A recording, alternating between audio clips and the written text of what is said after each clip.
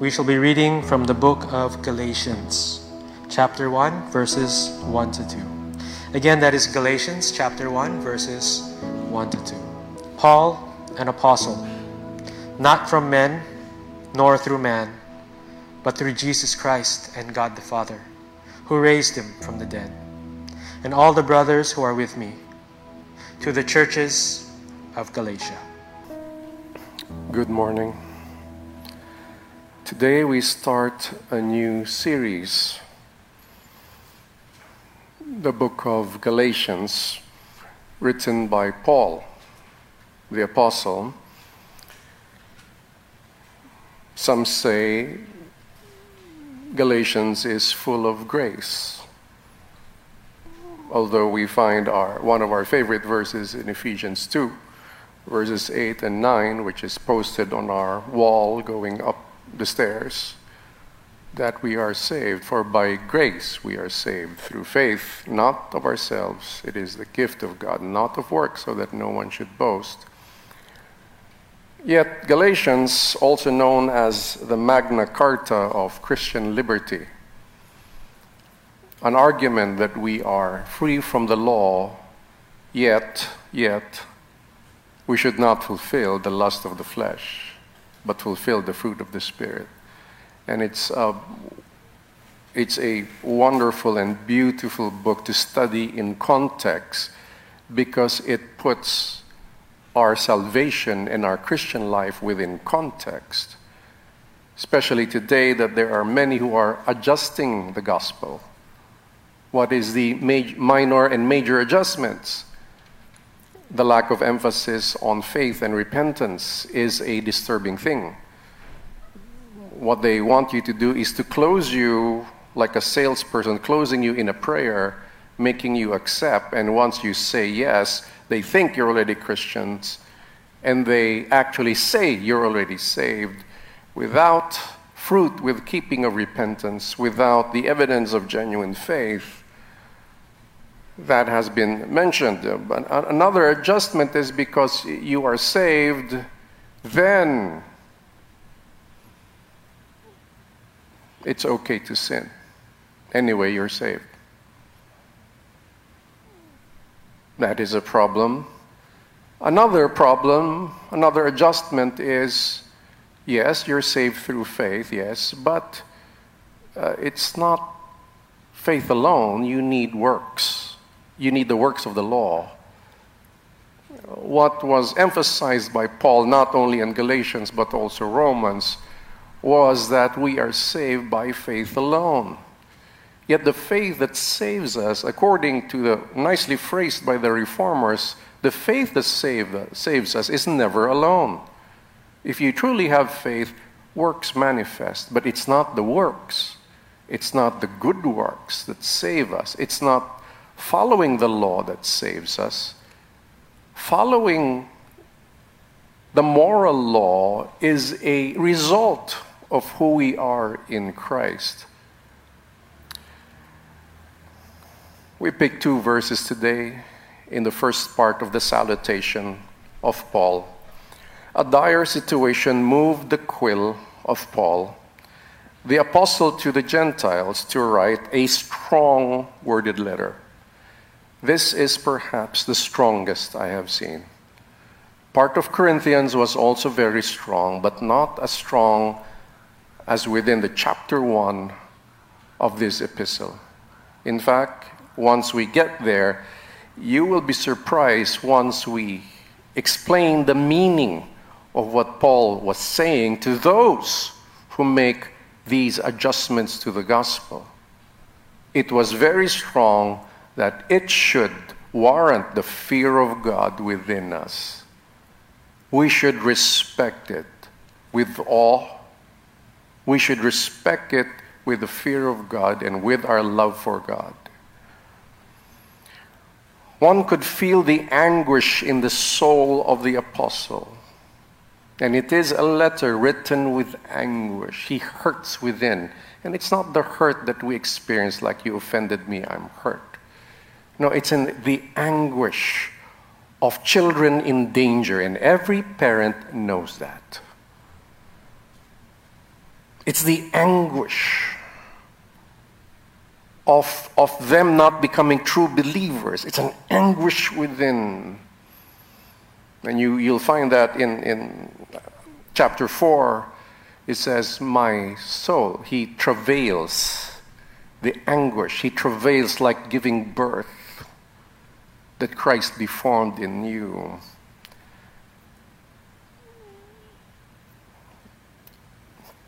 Knowing these things, true believers and those who truly disciple others know what I speak about.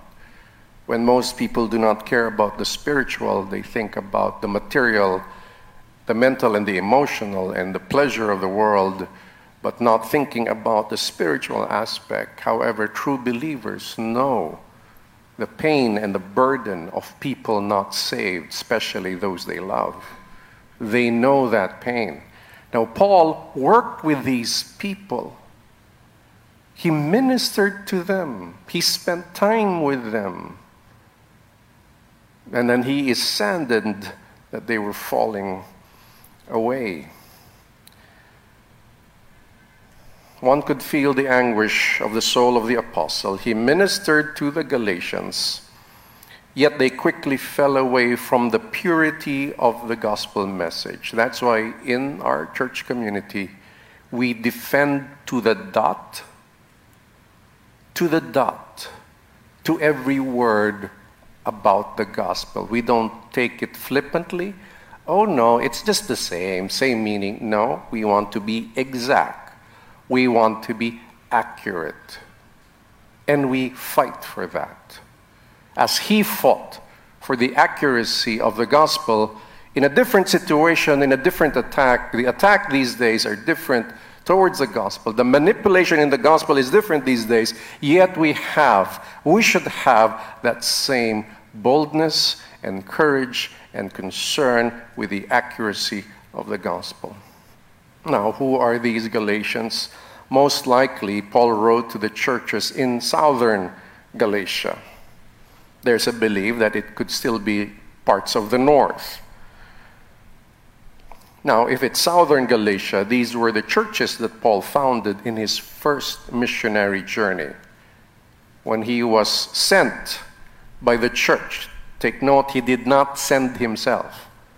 He was sent through prayer and fasting by the church in Antioch. In agreement with the elders, the teachers, the apostles, they sent him through prayer and fasting. That's why my question to everyone who claims to be a missionary, who sent you? And I'm not expecting an answer, and for me, if you say an organization, that's not good enough. Which church community were you sent? By the leaders and the elders and the community there, who sent you? Otherwise, I would maintain my distance. Now, some believe these areas included Iconium, Lystra, and Derbe,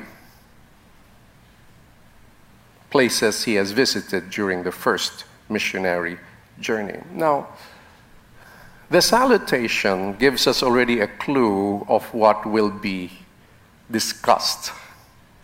Already a clue of what will be discussed throughout the letter. Some parts of it.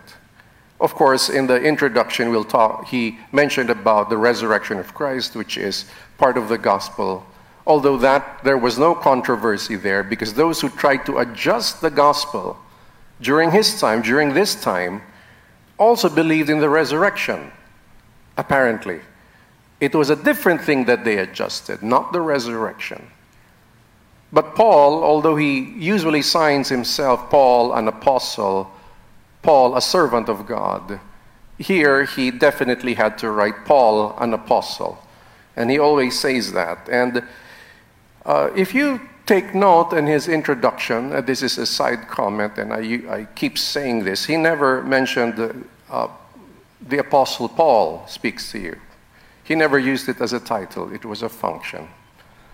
That's why it is my preferred practice today that I do not call myself Pastor Ed.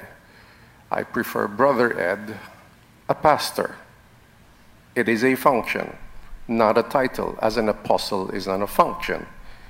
You may call me brother if you feel I'm older than you and you want to show our respect, because as a society we show respect. Then you can call me kuya if you want. Now, that's just a side note and just preferences. But then going back, he always signed himself Paul, an apostle.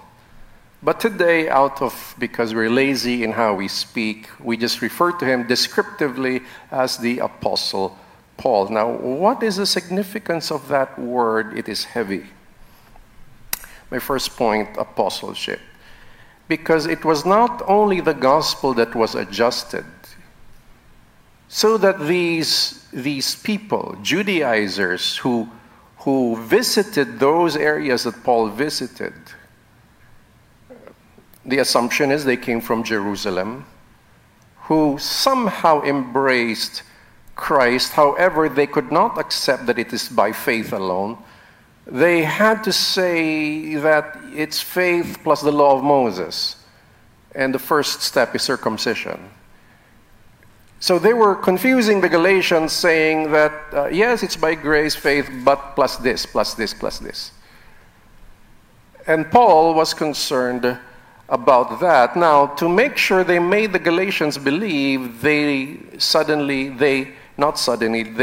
intentionally attacked the authority of Paul to preach the gospel.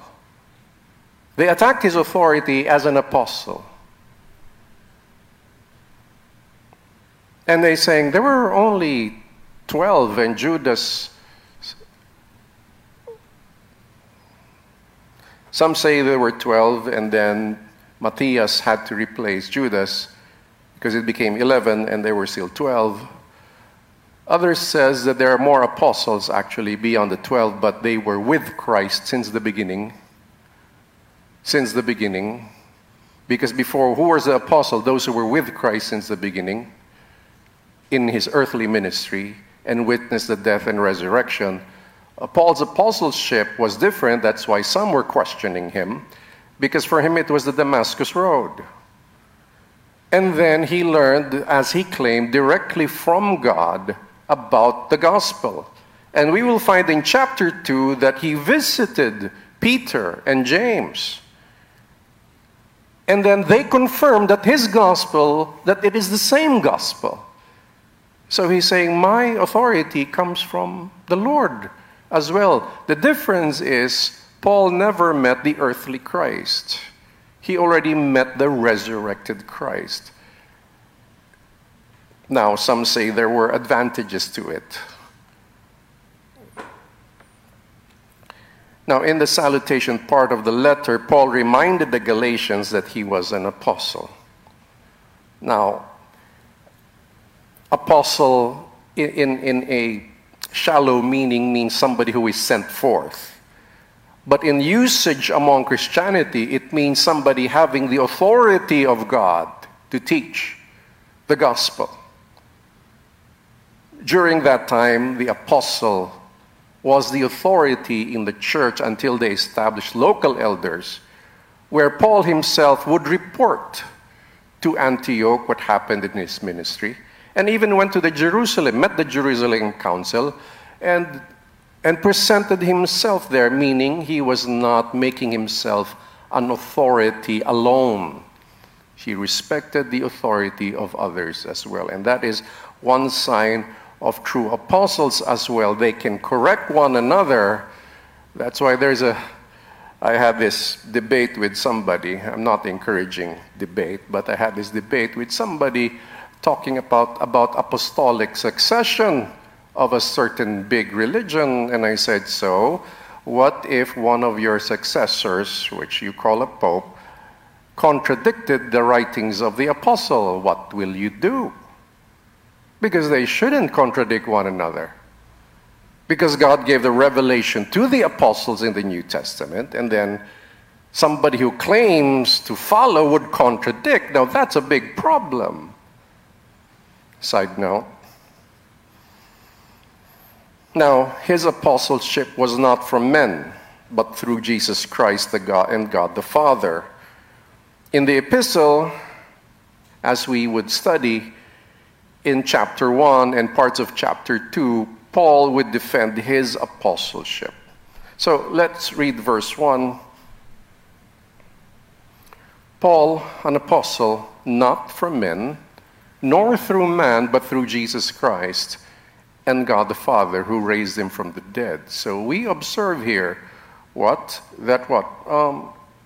was an apostle, but not from men, through whom he mentions two, who is actually one, Jesus Christ and the Father. Now, as I mentioned, some people visited the Galatian churches, disturbing their faith by slightly adjusting the gospel. It might sound like the same as the true gospel, but the slight change made it a false gospel. That's why we are fighting for the accuracy of the gospel even today. Not some easy believism or overloaded works-oriented. Not in the emphasis of a simple acceptance through a sinner's prayer, but actually challenging people to have faith and repent of their sins, because Jesus said that we should proclaim repentance. It was a command. Proclaim repentance for the forgiveness of sins. Of course, laying the groundwork, the truth that Jesus Christ suffered and died for our sins, but because he had no sin, he resurrected, the Father resurrected him from the dead, defeating death. But what should be the response to follow Jesus? How? Through faith. How? If you truly have faith, you repent of your sins, you turn away. We're not saying you're perfect. Every time we sin, we confess our sins, we repent before the Lord. Now, what I'd like to mention to you or remind you is, if you truly believe in the Word of God, there is a battle. And you're in it. If you don't care, then you don't understand what the apostle was deeply concerned about. You don't care. You're passive. You're too concerned about what you will eat, what you will drink, how you will pay. If you're more concerned about that rather than our battle for the purity of the gospel, I implore you, say to the Lord Jesus, I am your soldier of the truth.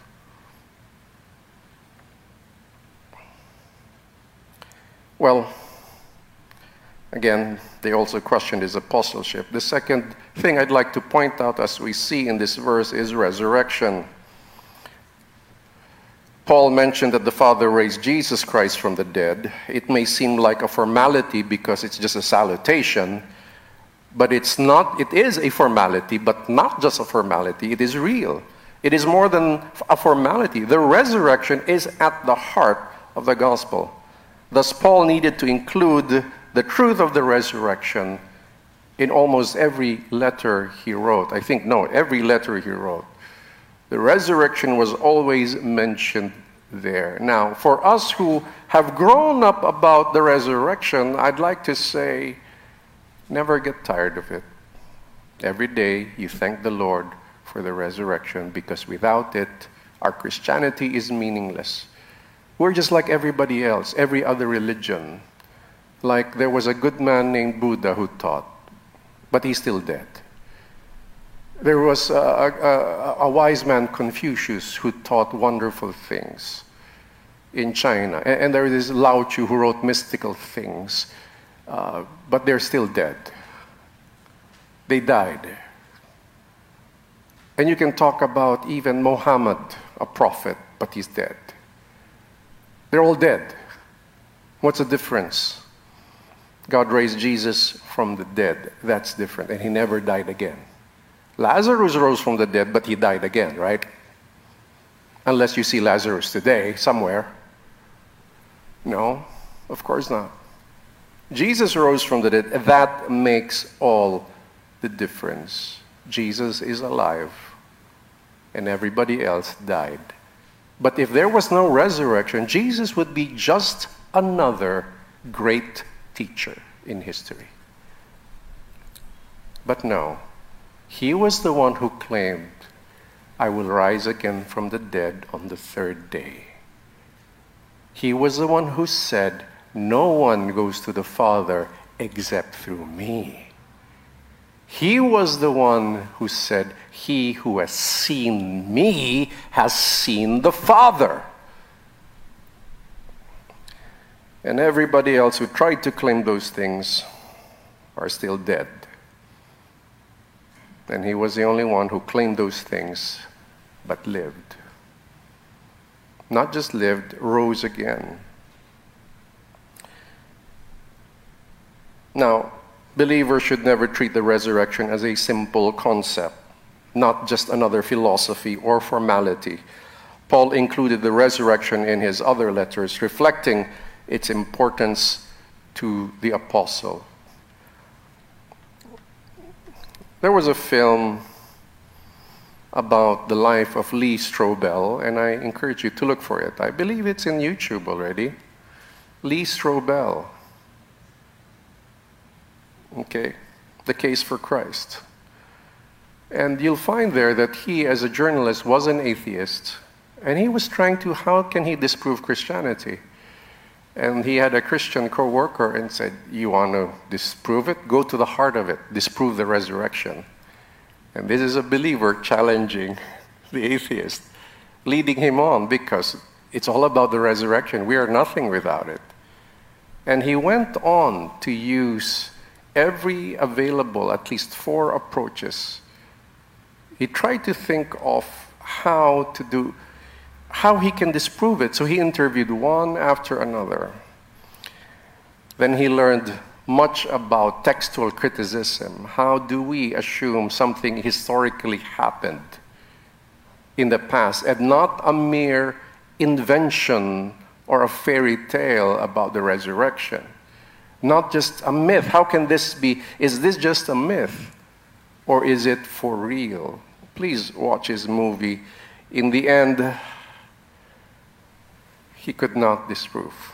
Now he is a staunch defender of the resurrection.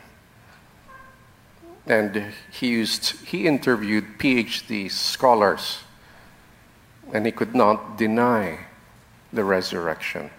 So, brothers, let us not take this lightly. If you have a problem with it, if you want somebody to speak with, sure, let's speak about it, let's talk about it. But I'd like you to watch that film. And he also has other talks that he has done. Lee Strobel. It's a wonderful, and he has books. I haven't read the book, but I've watched the film, and it was an amazing film. I could relate because as I'm also from the academe, so I felt familiar with some of the approaches he used to really prove something, the resurrection. But then there is verse 2, which we will discuss, and let's read verse 2. And it says here, when he was writing this, and all the brothers who are with me. So he was saying, an apostle, not from men, nor through man, but through Jesus Christ, God the Father, who raised him from the dead. And then he's saying, Paul is writing to you and all the brothers who are with me. And he was writing it to the churches of Galatia. Now, the third point is sender and recipient. The recipient in verse 2 was the churches in Galatia. The sender was Paul and the other brothers. So he's saying, I'm writing to you, but it's not just me writing to you, okay?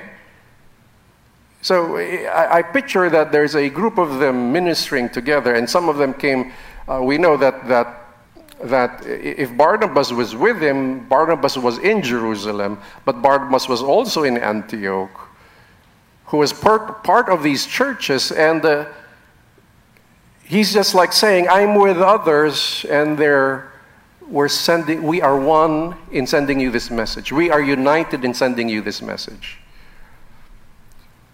Thus, that's why I believe it is ethical that pastors always consult their leaders, especially those confirmed and affirmed by the church in the things they do. As Paul was writing, he's saying, I'm writing to you, but it's not just me, and all the brothers with me are writing to you. And in fact, you're saying they agree with me in my concern of the problem that you have, which is what you're departing from the gospel because of a slight adjustment, which is not really a different gospel because they also believe the major part of the gospel, but they made an adjustment and you're falling away from it. Paul was the writer of the epistle, but he was not alone. He mentioned that the letter was also from all the brothers with him. Paul wrote and sent the letter to the Galatians whom he ministered. Paul had an important message, but it was not only his message, it was also the message of his companions. Somehow it shows that the others confirmed his apostolic authority and the urgent instruction he would give. Now, how do we apply these things? Well, the first part, when we talk about Paul claimed he was an apostle, and what's our connection with the apostles today? It's the New Testament. Because those who were confirmed to have written the New Testament with either apostles or those closely connected to the apostles. Like Mark was closely connected with Peter. Although Peter also wrote epistles, but the Gospel of Mark was written by Mark. Apostleship was a divine office. Thus, we should respect the New Testament scripture because the content came from the Lord and his apostles. If you remember John 17 and the prayer of the Lord for those who would believe him, he prayed for those who were with him. And the Lord Jesus said, Lord, he was talking to the Father, and he was saying, Father, you have given me these who believe. They were gifts from you, a gift from God, these men who believe. And I pray for them and those who would believe in them. Why would he pray for those who would believe in them? Because he was giving apostolic authority. They were the ones who were going to echo the things that Jesus taught them, and they would echo it. Of course, aside from that, Paul was given a direct instruction on the Damascus Road when he was about to persecute believers. Now, how do we apply apostleship? Well, definitely don't claim to be an apostle. Is there an apostle here? There are many who claim to be apostles today. We must be careful. One test, if you claim to be an apostle, do you align with the apostles of the New Testament? Meaning you cannot contradict. God does not contradict himself. Because there are many today who claim that they have a divine revelation. Now, I believe God leads us and makes things clear to us. I believe that. I believe in miracles today as we pray for healing. As we pray for one another, we know divine intervention is real. However, to those who claim the Lord said to me, then you are allowing, if you say that, you are allowing all of us to test every word you say. Why? It's in Scripture. Every teaching must be tested. Every spirit must be tested. Once you claim that, having apostolic authority over churches, then allow us to scrutinize you down to the dot. Most of them won't pass.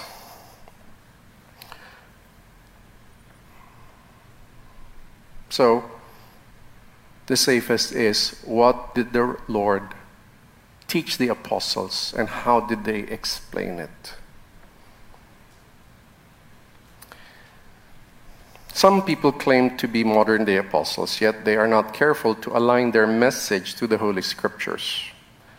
If their message does not align with Scripture, they are false apostles. On our part, that's why we say to you, study the Scriptures. Now, we're giving here every family to those who are consistent in the growth groups. If one family member of yours is consistent in the growth group, one family gets a book from our church community. It's what the elders have discussed and approved to give you a gift. And it's how to read the Bible book by book by Gordon Fee. It's not, well, we can't stay with one book, but at least it's a start. We have other books in church I bought several books on Galatians, scholarly written, so you can test whatever I'm saying to you, if it is true and accurate. Because a true apostle would definitely will be tested, and they will pass it. And based on that is the gospel message they preach. That's why when a preacher suddenly states about preaching the gospel and making it as simple as what? If you raise your hand, you are saved. If you just walk the aisle and if you just repeat this prayer, you are saved. Or they isolate parts of Scripture but neglect the others. Why neglect the others? Why? Why just say, just believe in your heart and you shall be saved, and not show that if truly you have grace, shall you continue to sin? Certainly not. It's the same Romans. It's the same book. Why neglect this part and just emphasize this part? Why? Probably because you are somebody who just wants to have the feeling of somebody came to Christ. You want to feel good, maybe. Or you're after growing an audience rather than growing disciples. Because it's easy to come to church and to believe that you're saved by just simple steps. Really, being saved is as simple as ABC? No, brother. Those who are truly saved would have repentance and genuine faith in their lives. And they know it within them. That God's Spirit has regenerated them. Something happened within. So how do we apply the concept of apostleship? It is the New Testament writings. Second is proclaim. Well, Paul talked about the resurrection. The application is to proclaim the gospel. Let us continue to proclaim what? The death of Christ because of sin, and proclaim that the Father raised him from the dead. People should hear about it even if they think they already know it. And let us include the resurrection in our proclamation. Include it in our public prayers when you're asked to lead prayer.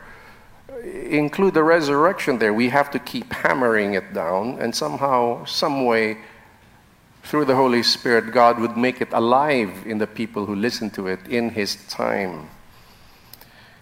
In addition, at home, how do we apply this? How do we proclaim? Parents, children, we should remind ourselves about the resurrection, the power of the resurrection. Preachers should always proclaim it. But if we at home do not live like believers, we live like unbelievers. It's all about the actions. No, it starts with our belief in the home. It starts with belief. Don't you know that actions come from belief? The manifestation of every action has somehow a root of belief somewhere in the mind and in the heart. We do what we do because of certain things we believe. And we do it unknowingly. Unknowingly. Now that's why we have to transform the things that we believe in. We have to align to Scripture. Because if we truly believe in the gospel, the power of the resurrection to transform not only our souls in terms of salvation, but also the way we live, as will be discussed in Galatians, then what do? Then we trust in the Lord and we proclaim the resurrection at home. We say, thank you, Lord, for your death and resurrection. We thank you, Lord, that you transform our lives. We don't have the power to transform one another. We can influence one another, but not transform. And sometimes the way we influence is not always ethical. Sometimes it's manipulative. So how do we do this at home? The gospel is at the center. Then we become patient with one another by God's grace. In His time, the Lord will do His will in each of our lives. And I believe He is continuously doing so. But then we pray. Because there is no use for anxiety. Do not waste your emotions on worry. Some things you will never be able to prevent. You think you can control the actions of your children? Children, you think you can change your parents? God can. We can dialogue and somehow create some transformation between us. But for even before that dialogue happens, it means we have both the humility to dialogue, to listen to one another. And I'd like to say the power of the resurrection, the power of God can bring us to that point where we can respectfully dialogue with one another. Now, preachers should always proclaim it, although in church we know that there are times we talk about practical wisdom because that's still in Scripture and we are still on earth. So once in a while we go to a book to discuss practical wisdom like Proverbs, but then we can't do that for a very long time because every Sunday we celebrate the resurrection. I want you to understand that. Every Sunday you come here, we're actually celebrating that He rose again from the dead on a Sunday.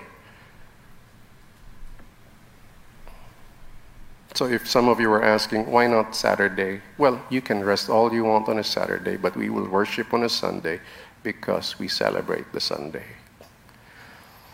Now, and lastly, alignment, because He said, I write to you, but not only me, but all the brothers who are with me are writing to you. So we are not alone with our message. Our message aligns with the Holy Scripture. Therefore, we should resonate with the apostles' message in our world today. Whatever message they had before, we should bring it here today. Take note, it's not culture that dictates our Christianity. The foundation is first the Scripture, and we use that to influence our culture. However, I am not anti-culture. There are things in our Philippine culture which I believe is aligned with Scripture. And one of them is being respectful, especially to our elders. That's one of those things that we know is in Scripture.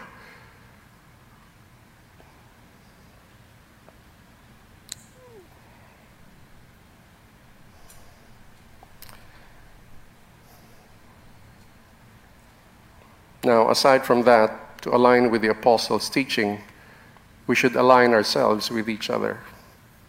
We have to sync with the community. We have to sync with the brotherhood and the sisterhood. We have to sync. What do I mean syncing? We're learning, like we learn a sermon together on a Sunday and we discuss it in the small groups. Why? There's so much to discuss, and you found that out. Before, people thought when I was introducing this approach, no, we discussed that already. We should discuss something else. I said, we're not here in the accumulation of so much knowledge. Yes, that's true. We want to accumulate, but we want to live the knowledge that we learn. We want to live this. Discipleship is not just giving you information, teaching you like in a classroom. It's teaching ourselves, yet discussing how we may live this. And it's different to just listening.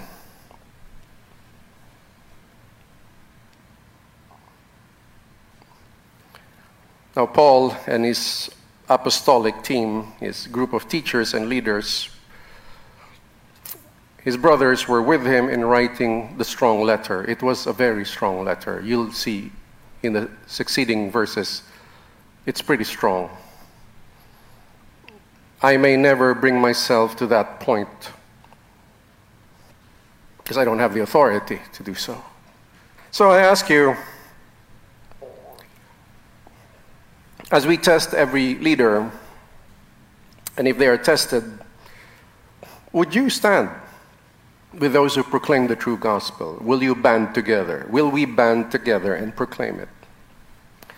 Will you stand with your leaders as well, if there is a necessary to send a stronger message, but not probably as strong as how the apostle wrote it? But we can echo the message, but not create our own.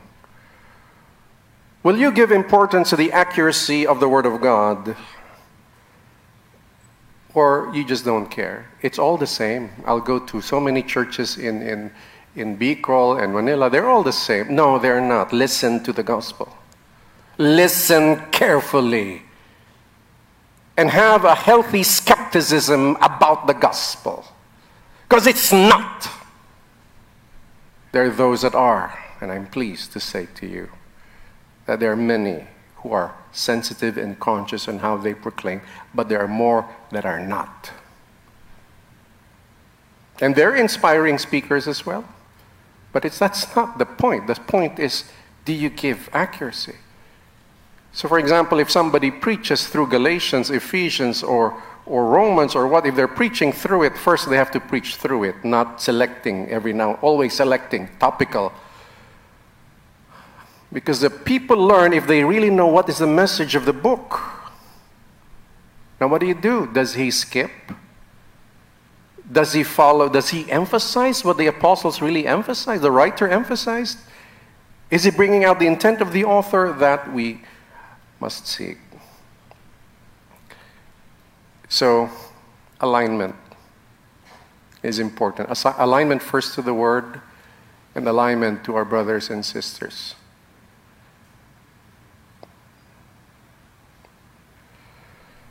I share to you a poem called From Paul and Brothers. Paul, an apostle of the Lord. It's in the scripture on record, not made up by human beings, nor commissioned by earthly kings. From Christ was his apostleship and the Father whom we worship. Paul mentioned the resurrection. It's central in our confession. In anguish, Paul was not alone, with brothers but their names unknown. O Galatians, heed the message that you avoid your soul's wreckage. Paul wrote with a sense of urgency. One may feel his expediency and deep anguish in his travail, yet he knows God's will shall prevail. Let us all rise. Let us pray. Lord, thank you. Allow us to grow in spiritual maturity, not just in character, but in knowing your word, in having that healthy skepticism that the gospel is your gospel, not ours, and we should not tinker with it. We should simply echo it. We should not change it, but be true to it. Help us understand the gravity of it and allow us to feel the freedom in it. For indeed we are free, we are free, we are free, no longer bound by the law. No additions except the faith that you give us. And teach us to live this faith in the fruit of the Spirit. And one fruit definitely is obedience. That make us understand it's not our obedience that saves us. It is faith that comes from you. It is faith that saves. Not the obedience, but the obedience is a manifestation because we deeply believe. Because you regenerated us. You brought life to our souls, to our spirits. Therefore we are free. We are free to obey. Not because we're forced to, now because we want to. Because it is our joy. Because we love to.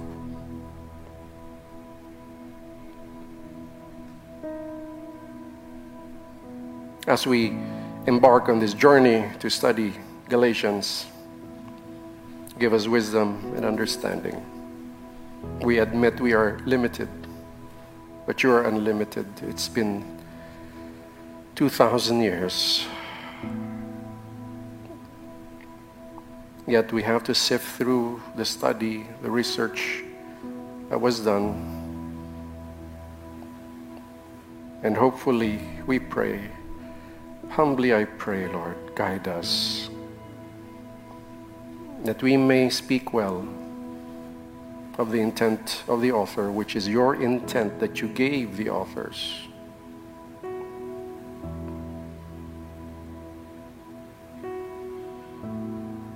Bless every family here. And may we all put the gospel at the center of our lives in everything we do. Be glorified, O Lord. May the grace of the Lord Jesus Christ, the love of the Father, and the fellowship of His Spirit be with you all. God's people say, Amen. God bless you. Good morning.